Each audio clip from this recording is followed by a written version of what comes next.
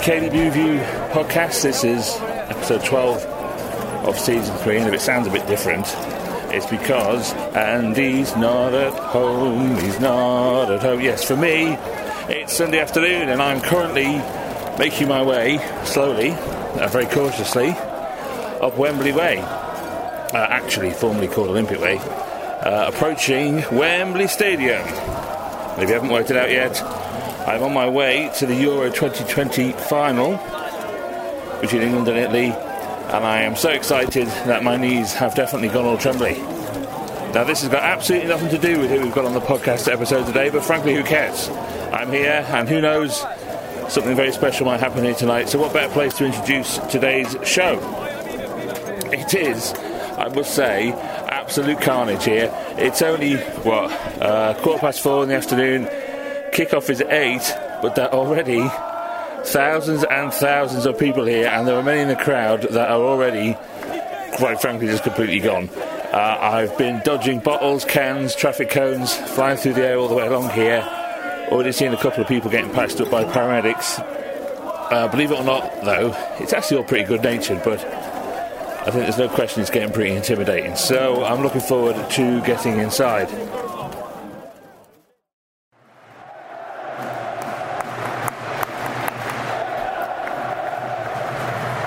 So here I am in the stadium, and it's just incredible. The atmosphere is amazing, and on three sides here there's just a sea of red and white. There's a real crackle of anticipation in the air. The Italians in the far stand are obviously completely outnumbered, but they're making as much noise as they can too, so fair play to them. I must say actually that I'm very lucky to be here as a guest of one of the tournament sponsors, Hisense. So a very public thank you to them for this golden ticket. Kickoff is any minute now, so let's get the actual episode started. We've got a couple of really interesting guests. The first is John Wallace. He's from retailer WC1, and he's actually my local KBB retailer just down the road from me in an area called Shortlands, just outside of Bromley. I went to actually see him in person, can you believe that? And we're talking about what lockdown's meant for him and what comes next for someone who is the typical, in the best possible sense of the word, independent KBB retailer. Then we're meeting John Pickering. He's the head of Miele in the UK, and we'll see what he thinks about supply issues, online pricing, and what comes next for the kitchen studio market. And he's actually really candid about it too, so definitely don't miss that one. Right, let's get going, and I'll see you at half time.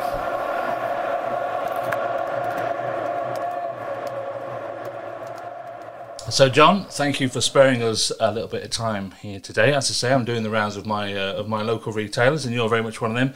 Tell us a little bit about the company. Give us the story.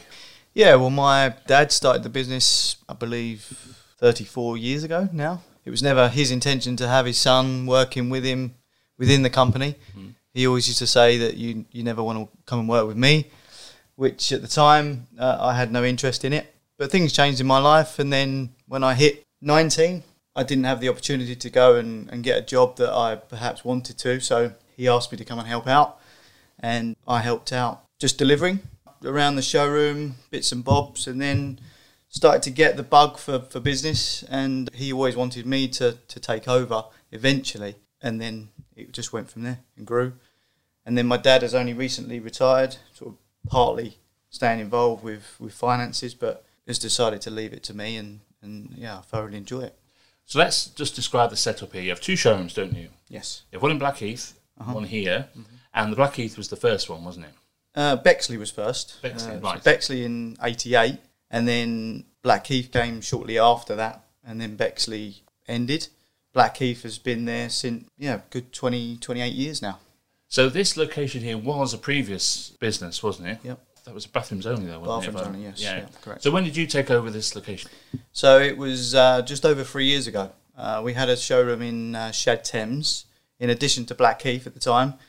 Tried the area out, which worked well for us, for a small little pocket of properties that were due for renewal. But we found a better opportunity over at Rixon and Green when the owner approached us and said that he was selling.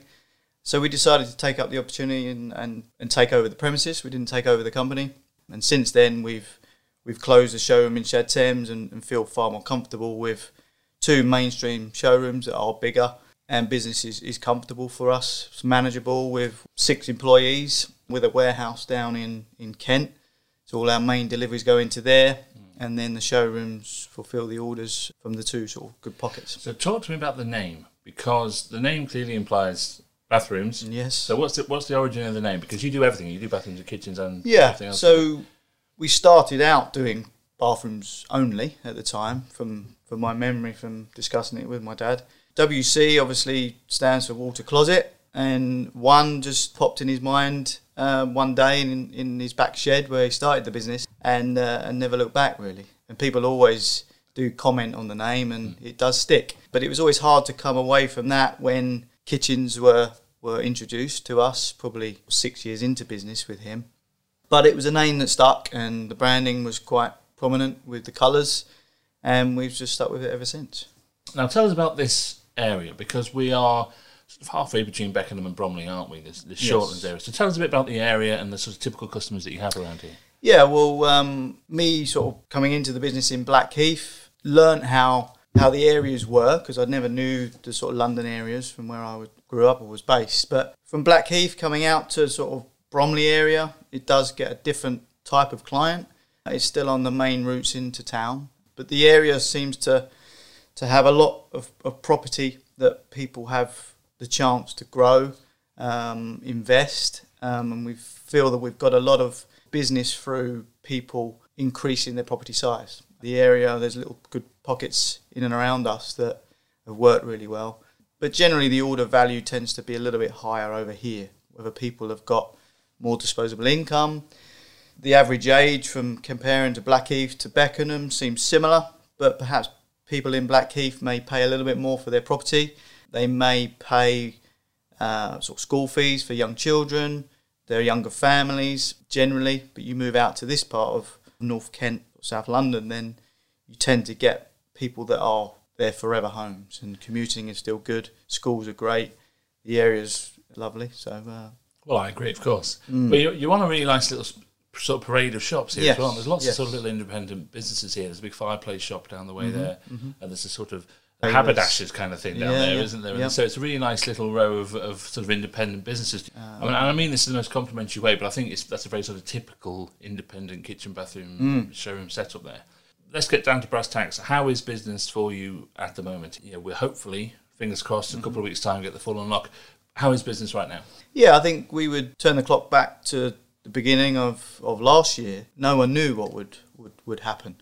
I think we had some time to sit back and evaluate where we needed to go. But since the first lockdown eased, business started to continue where it was before that.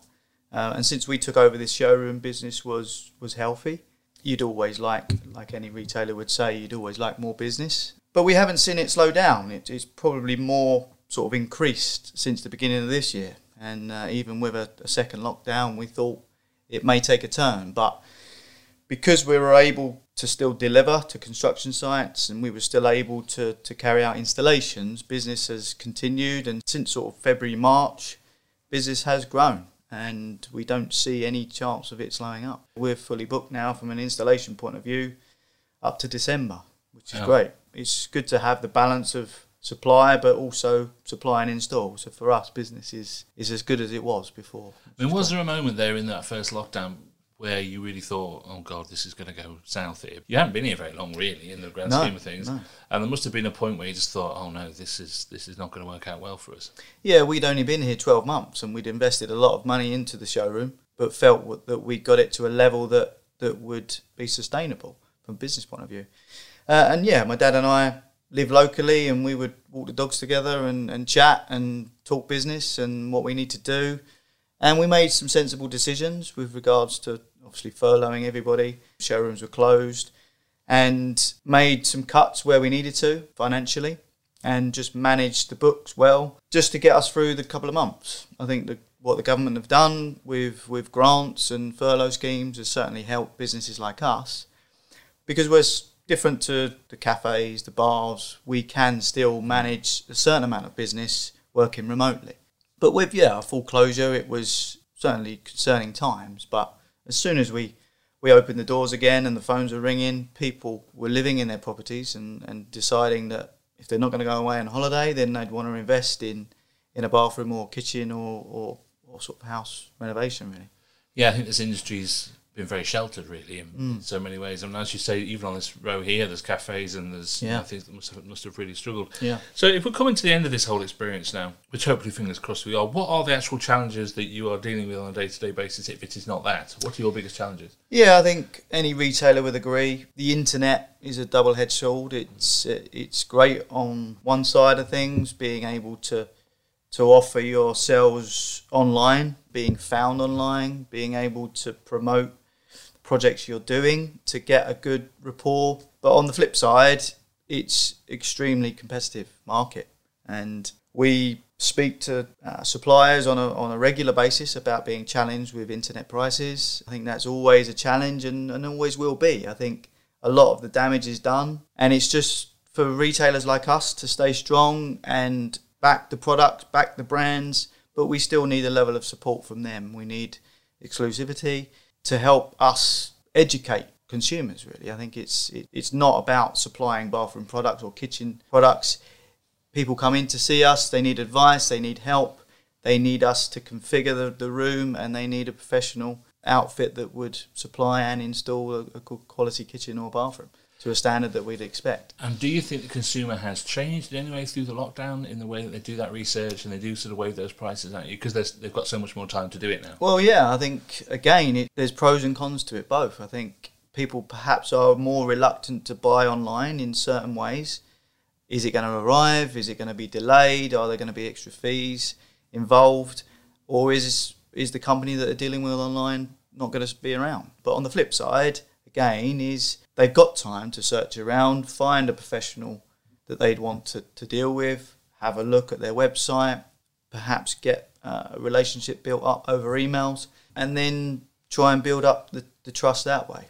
So again, I think it is a good thing that the internet is there for us, but at the same time, it's difficult. And what about the sort of logistics of those supply from your brands here at the moment? Is that getting better? As everyone did, had a lot of problems getting stuff from Yeah, we were made aware that to expect some delays with manufacturing. Obviously, COVID had an effect on factories and production with different lockdown reasons. So there has been a slight delay. But I think what we've now discovered is there's more of a struggle with demand because the market is growing rapidly. I don't think suppliers can keep up with the production. So I think that's probably what's caught us out a little bit, is the sheer demand for special finishes. And it might be on a 4-week lead time, which is now more like a 12-week lead time. So it's trying to meet those expectations with the client.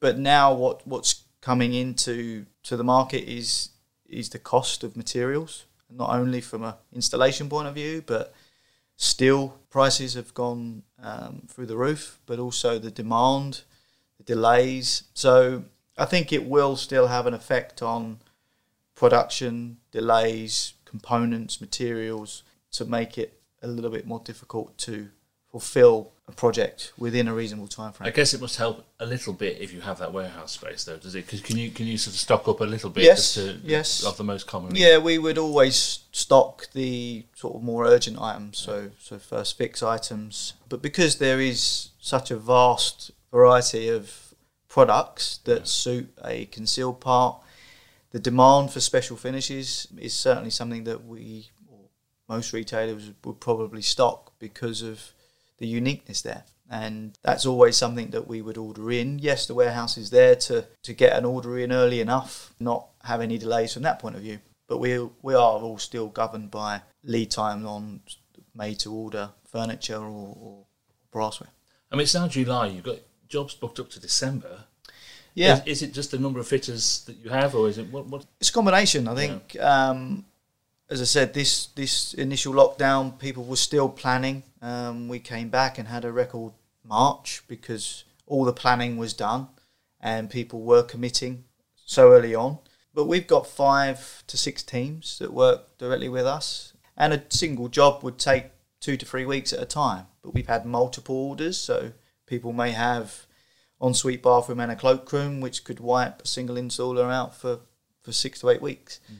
So it's great that we've got a full schedule of bookings, but at the same time, what our business thrives on is offering that supply and installation service. And if that extends any further, then it may affect new sales. So it would be good for us to get a slightly better balance on supply only versus supply and install. But at the end of the day, it's hard to come by trusted installers. Is there a moment where you have to tell Mr. and Mrs. Smith that they're not going to get that kitchen or bathroom until December, where the eyebrows go up and they just can't quite believe it?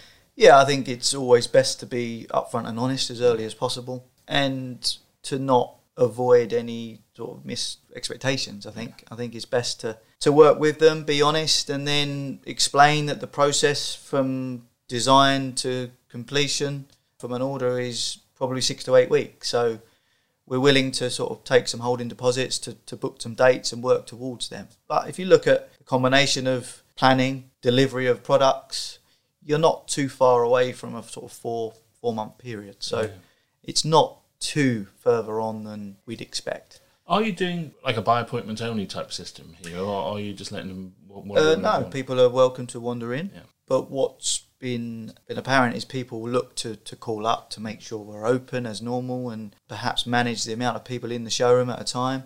So it's quite good to manage our time from an appointment point of view, but people are welcome to come in. As you say, you've been involved in this business since you were 19. You obviously your dad is still heavily involved in it, if only in a semi-retired kind of way.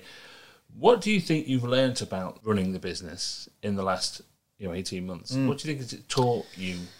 I always, because it's a family business, I knew the ins and outs right the way through, from ordering, finances, accounts, dealing with clients, dealing with installation.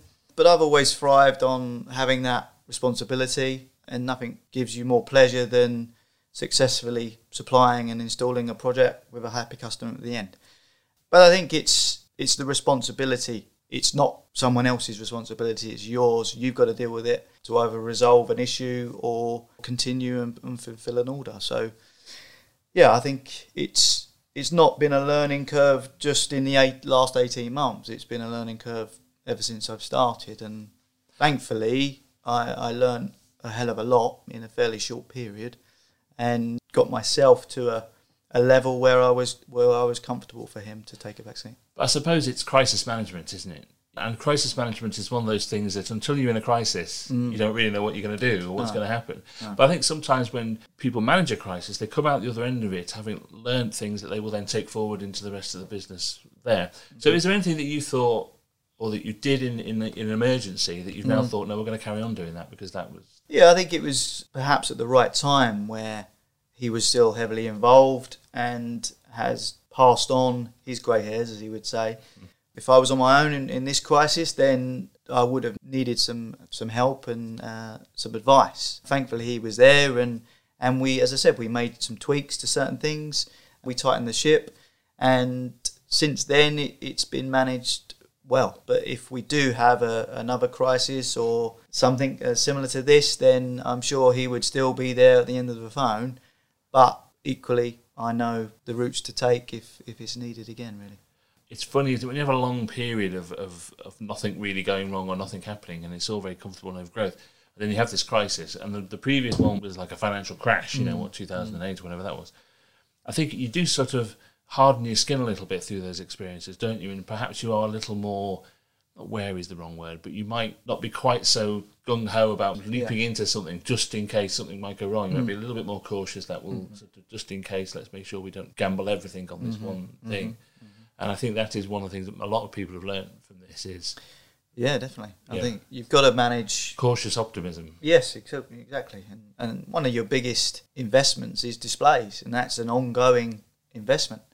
None of the product is free. It all costs money, and we budget ourselves an allocation per month per showroom, but we certainly eased off of what we were investing in. But now things have eased. We need to keep our level as high as we possibly can to meet with the client expectations. But it's just carefully selecting how much you invest and when from a financial point of view. Well, let's delve into that a little bit with what happens next. So from a company point of view, what plans do you have to take forward in the next couple of years? Yeah, well, I think it's certainly getting through these times is to continue with the level of business we've got at the moment, to grow our installation service, whereby it might be a maintenance side of things, because that is a consuming part of install, and to try and collate more installers to bring our lead time down. But we're always keeping our eye open for investments either in property or another showroom. We're never going to sit still. But yeah, it's just looking for that next opportunity. Now my dad's took a step back. It's, do I have the time to look at another showroom independently for me, because I run the installations but also the sales from here, installations from both showrooms. So it's to manage my time as best I can, but we're always looking for that opportunity to invest. Yeah. And what do you think about the market in general in the next couple of years? You've obviously just gone through a massive upheaval. Yeah. What do you think is going to happen in the next 2 or 3 years? I see it steadily growing again, to getting back to where it was. Before COVID, the internet was always an issue, but I think, do people want to go into to an independent and trust them more, knowing that the job's going to be done correctly? But then I think it's going to steadily grow at the level that we're at. I think people value the quality and the professional sort of design and knowledge that an independent retailer would give them. And I think we can get back to a steady stream of business that can continue forward. And then I suppose it's a lottery as to what happens next. What the next crisis is, yeah. Well, look, John, that's a fantastic place to end. Thank you so much. You've got a beautiful showroom here, and it's really such an interesting business. And so I wish you all the best for what comes next. Thank you very much. Well, that was John Wallace from WC1. A huge thanks to him. It's half-time here. England are 1-0 up, holding that lead since the second or third minute, and I think for the first half hour we were in charge, but the Italians really started to dominate in the last 10 minutes or so it's all pretty nervy here. Of course, by the time you hear this bit, you'll know the final result. But here and now, I'll be honest with you, I'm getting some bad vibes. But let's move on to the next interview instead. It might just settle the nerves. Let's talk now about one of the most well-known brands in the built-in appliance sector, and that's Miele. Let's find out how it's been doing during the lockdown and what its plans for the future are with the UK and Ireland Managing Director, John Pickering. Hello, John. Hi, Andrew. Good afternoon. Nice to talk to you. You too, sir. Now, I should point out, actually, that I've done you a bit of a disservice there already, because not only do you look after the UK and Ireland, but rather randomly... You forgot South Africa.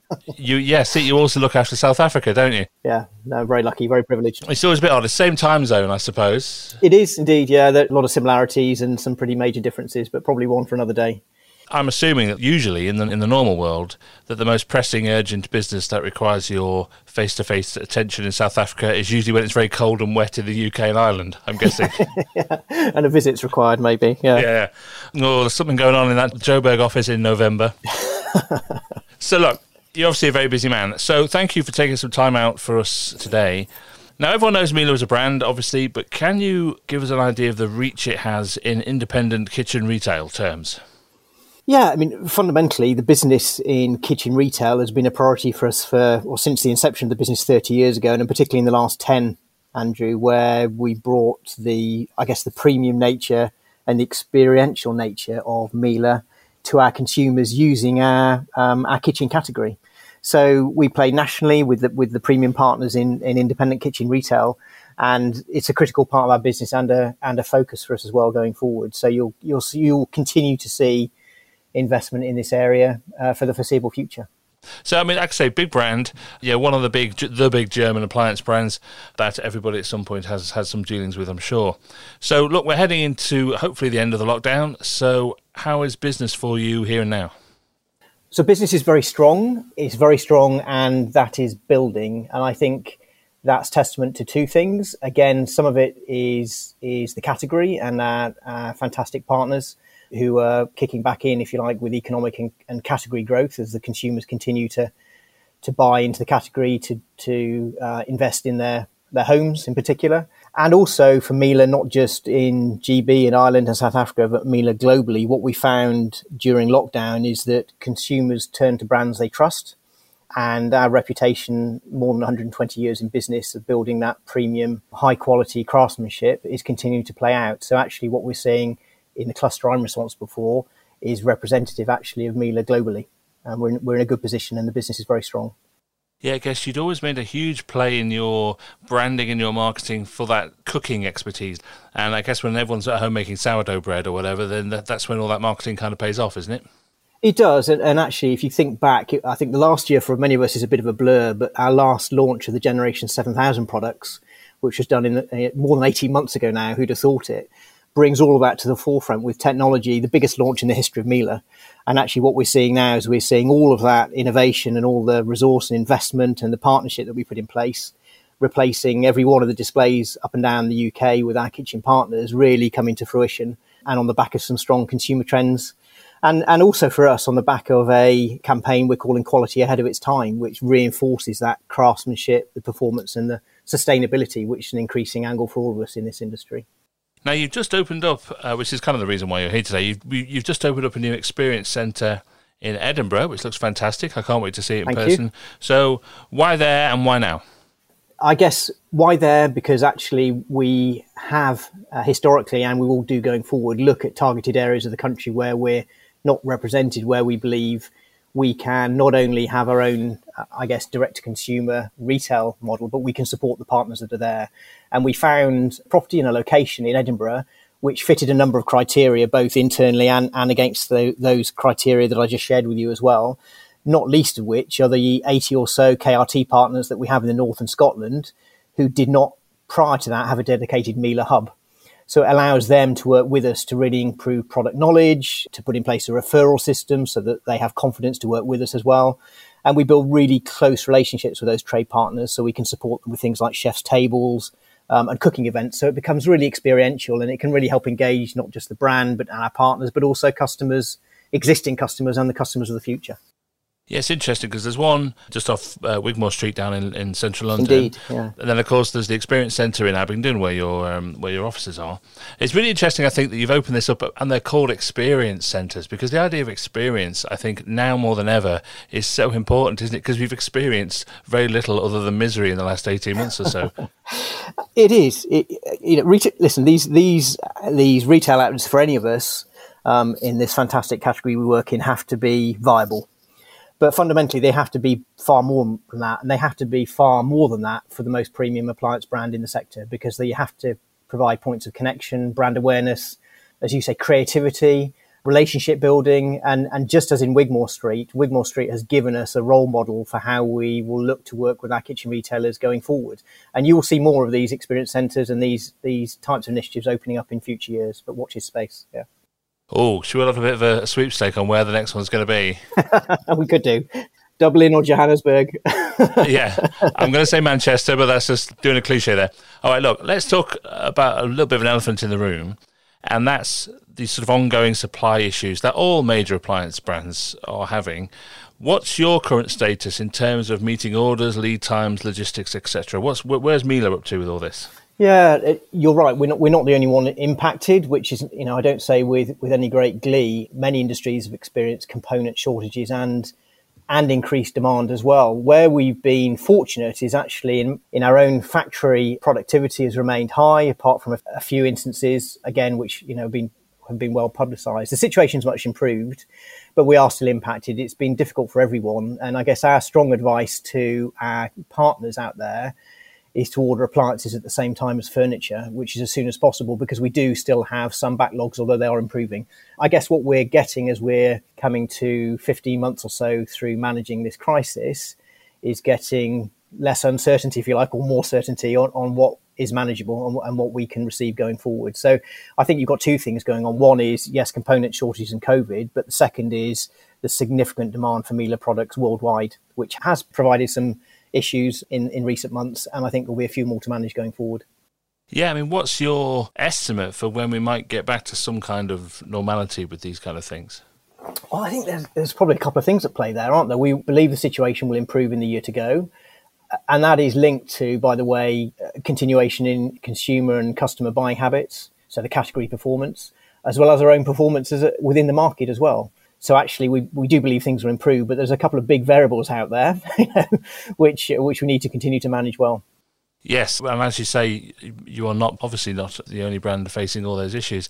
Speaking very generally, I think one of the biggest complaints from retailers, and again, this was aimed at all the major brands, is that communication was the issue, particularly in that first lockdown.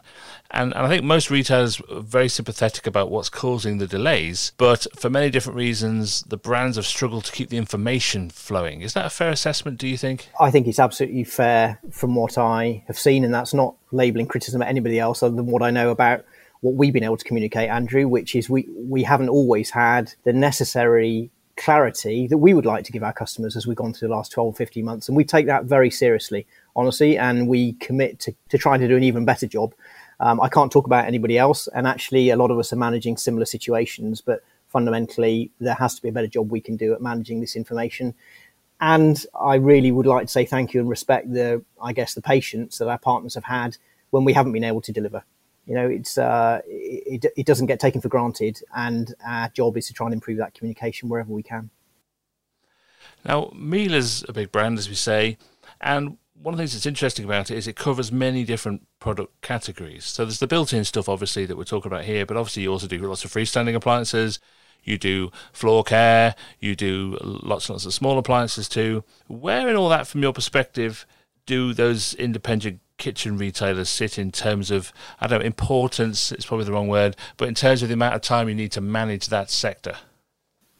I guess, do we think about it in terms of the amount of time we take to manage the sector is actually something that we're maintaining. So we believe kitchen retail and independent kitchen retail is the backbone of our business and will be going forward. I said that at the beginning of our interview. But interestingly, what we see is the business in freestanding outside of built-in is often complementary. And some of our best relationships with kitchen retailers are where that business, as I say, is an important constituent part of their core business as well. So increasingly, products like Triflex, which is a Which recommended cordless vacuum, is often actually sold as an additional product as part of a kitchen or a utility package, as an example, as maybe laundry products would be. So actually, we find that many of the freestanding products and actually freestanding coffee machines, we won't be unique in terms of the increase in the growth rate of the freestanding coffee machine sector in the last 18 months. And these type of products, as well as built-in, can give more flexibility and versatility for where they're placed in homes, maybe in separate offices or at the bottom of the garden in the shed, depending on where we're working, I mean, I guess one of the big differences there, though, is that obviously online is a big part of your business, and freestanding, floor care, small appliances in particular, I'm sure, obviously an enormous volume comes through the online channel. But for built-in, it's still a very politically sensitive area, isn't it, when it comes to your showroom retailers? So what's your assessment of where Miele are in terms of its policies to tackle that issue? Because I think you've always been very proactive with it. Yeah, if we say we have to tackle an issue, it sounds like it's overwhelmingly negative, which I don't get that sense. It is one we need to manage sensitively. And I don't believe having a viable direct business, which, by the way, in the last 15 months has been essential for us to operate and find a way of getting our products to our customers. I don't feel that has to be in conflict with the support for a sector that, as I say, is actually only increasing as we've made it a strategic priority. And actually the experiential element of how our customers connect with our products and the training that we offer and the fantastic quality of advice that independent kitchen retail gives to potential customers is such an important piece. It has to live in partnership. And there will be elements of that we have to manage, as with any other retail, but there is no reason why it can't work well as long as we're prepared to work together. Right. So are you saying then you are going to continue to pursue direct sales with some of these big built-in appliances? Direct sales will be an important part of our business going forward, but it won't be the number one priority over and above, as I've said, independent kitchen retail, Andrew. Independent kitchen retail is a critical part of our business strategy going forward for the experience that we give our customers, the training, the product breadth, the premium nature of our brand, and reinforcing those elements of craftsmanship, performance and sustainability. That is a very sensitive issue when it comes to showroom retailers, particularly if they've got display deals or whatever. People can buy direct from Miele. Yes, and that won't change. I mean, our direct business is here to stay. Our job is to make sure it's a manageable partnership. Right, okay. Well, look, as I say, Miele's a big brand, as we're saying, and you're in the top chair there. What has the last 18 months or so taught you about being a business leader, hasn't it? Because it's had everything: major crisis management, logistic nightmares, financial turmoil, all the sensitivities of retail that we've been talking about here.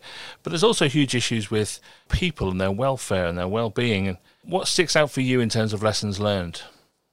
Yeah, it's been an incredible year, I think, for any of us, and many of my peers in competitor companies will say the same. It's been a privilege to manage a big business through this period of time.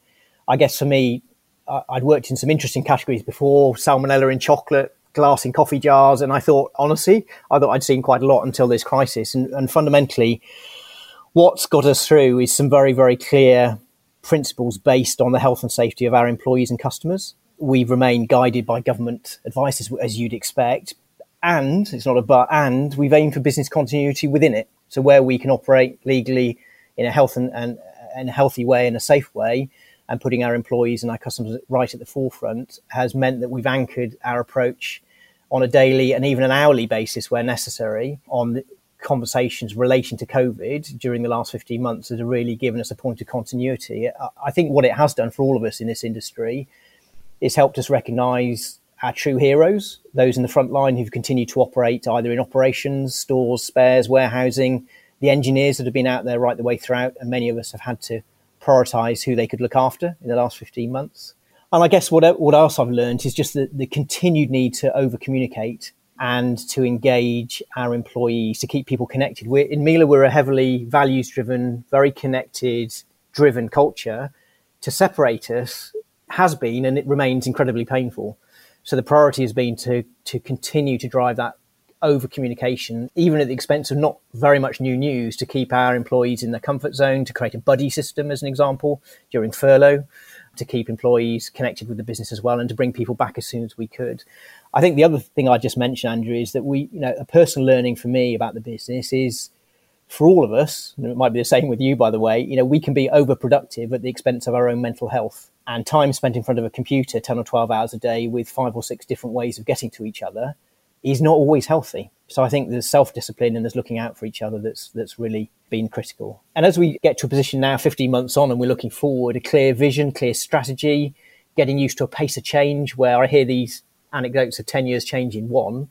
This doesn't look like it's slowing down. The last GfK data for the whole of our category showed last year 86% of it being bought online.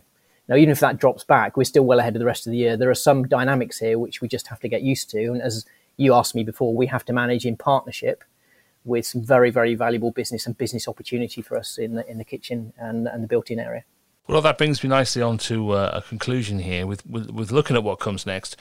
What plans do you as Miele have for the next 12 months or so, and what are your predictions for the market as a whole?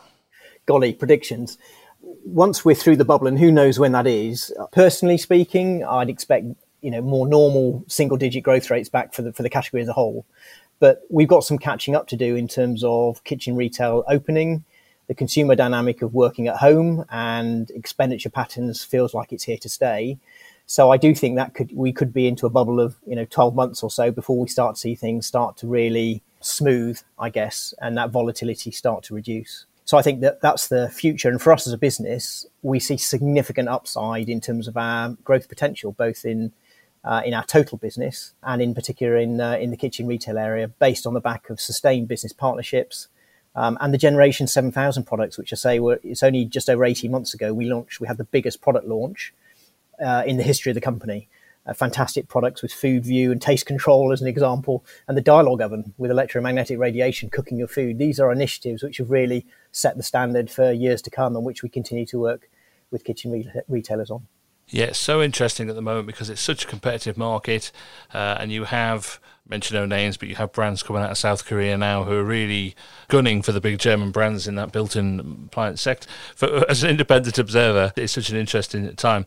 Look, John, thanks so much for sparing us some time today. You're very, very busy.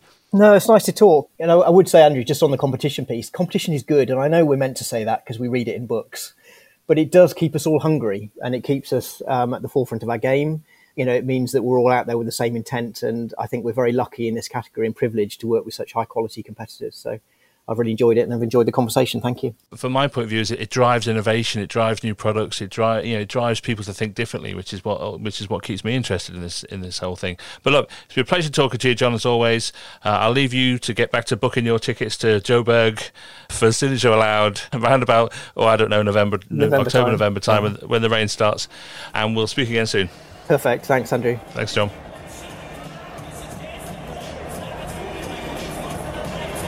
Well, that was John Pickering. Really interesting views on direct sales, ongoing supply issues. But right now, though, we're all feeling pretty sick here as we're about to decide this whole thing on penalties. Bonucci scored for Italy about 20 minutes into the second half, and well, you could have written this right from the start, couldn't you? The two teams are both in their huddles down on the pitch in front of us, and virtually every other person in the stadium has such a look of nausea crossed with absolute dread on their faces. What a way to decide an entire tournament. Okay, walking across the pitch is the first up for Italy, who is Berardi, I think. Yeah, Berardi.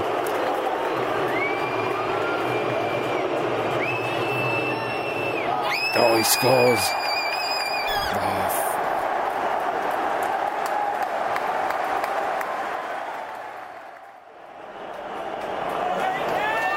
Okay, so here comes Kane to take the first one for England. Oh man, this is awful.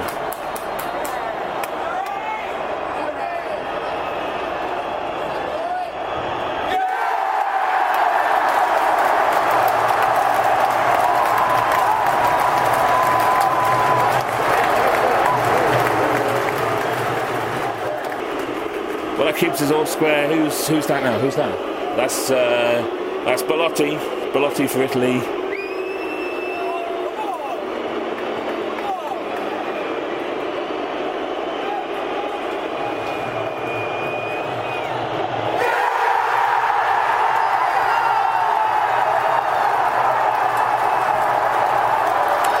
Well, Jordan Pickford, he's just been so good this tournament, and he might have just won it for us. Who knows?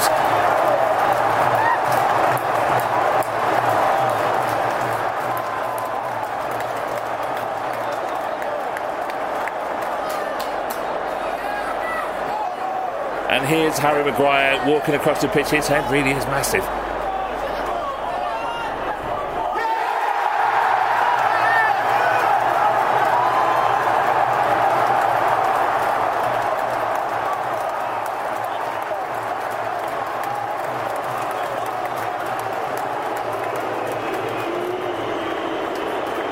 And here comes now, it's Bonucci.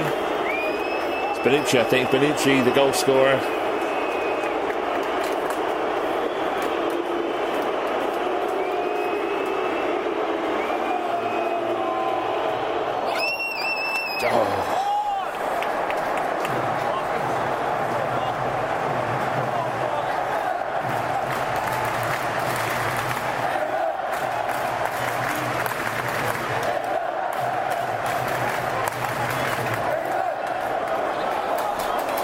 And who's this? So for England next we have, walking across, Rashford.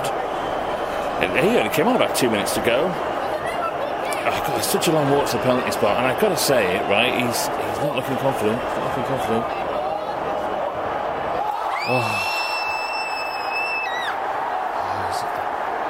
It's just a terrible penalty.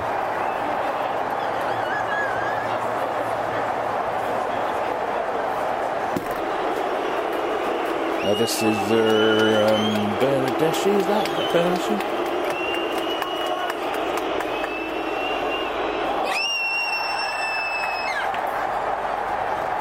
Two.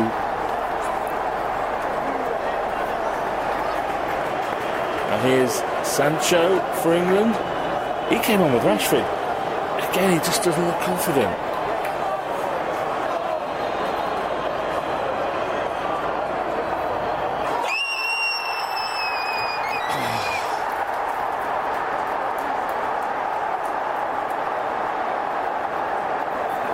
This is so good.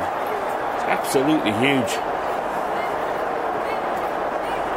Well, this honestly, this is the first time I've ever done a penalty shootout in a stadium, and this is absolutely sickening.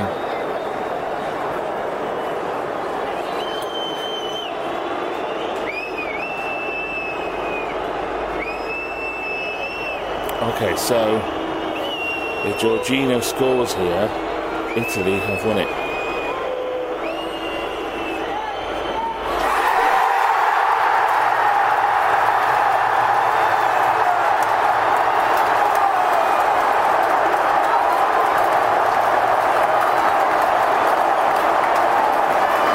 Well, I just said how good the massive Donnarumma was, but Pickford, who he could probably put in his pocket, had an answer too. This is just unbelievable.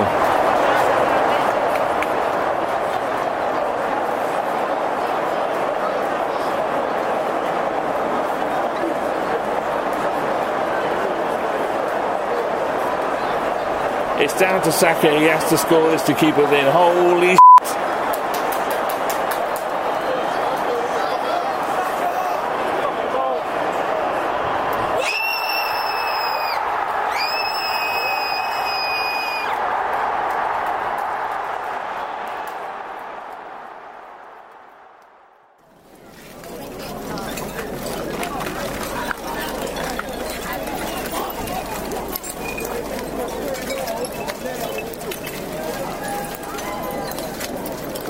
well, I know you know what happened. Absolutely devastating. And I'm trudging back along Wembley Way here with thousands of other very depressed looking England fans, and you can probably hear the broken glass under our feet, the debris left from the scenes of such celebration and anticipation this afternoon. What a metaphor. I was hoping this podcast might end on a more positive note, but surprising choices for penalty takers, but there we go. Bring on Qatar. The podcast is actually taking a 2-week mid-season break, not related to how depressed I feel right now, but just because I need a bit of time off. So I'll be back in a fortnight when, hopefully, we'll have all cheered up. I'll see you then.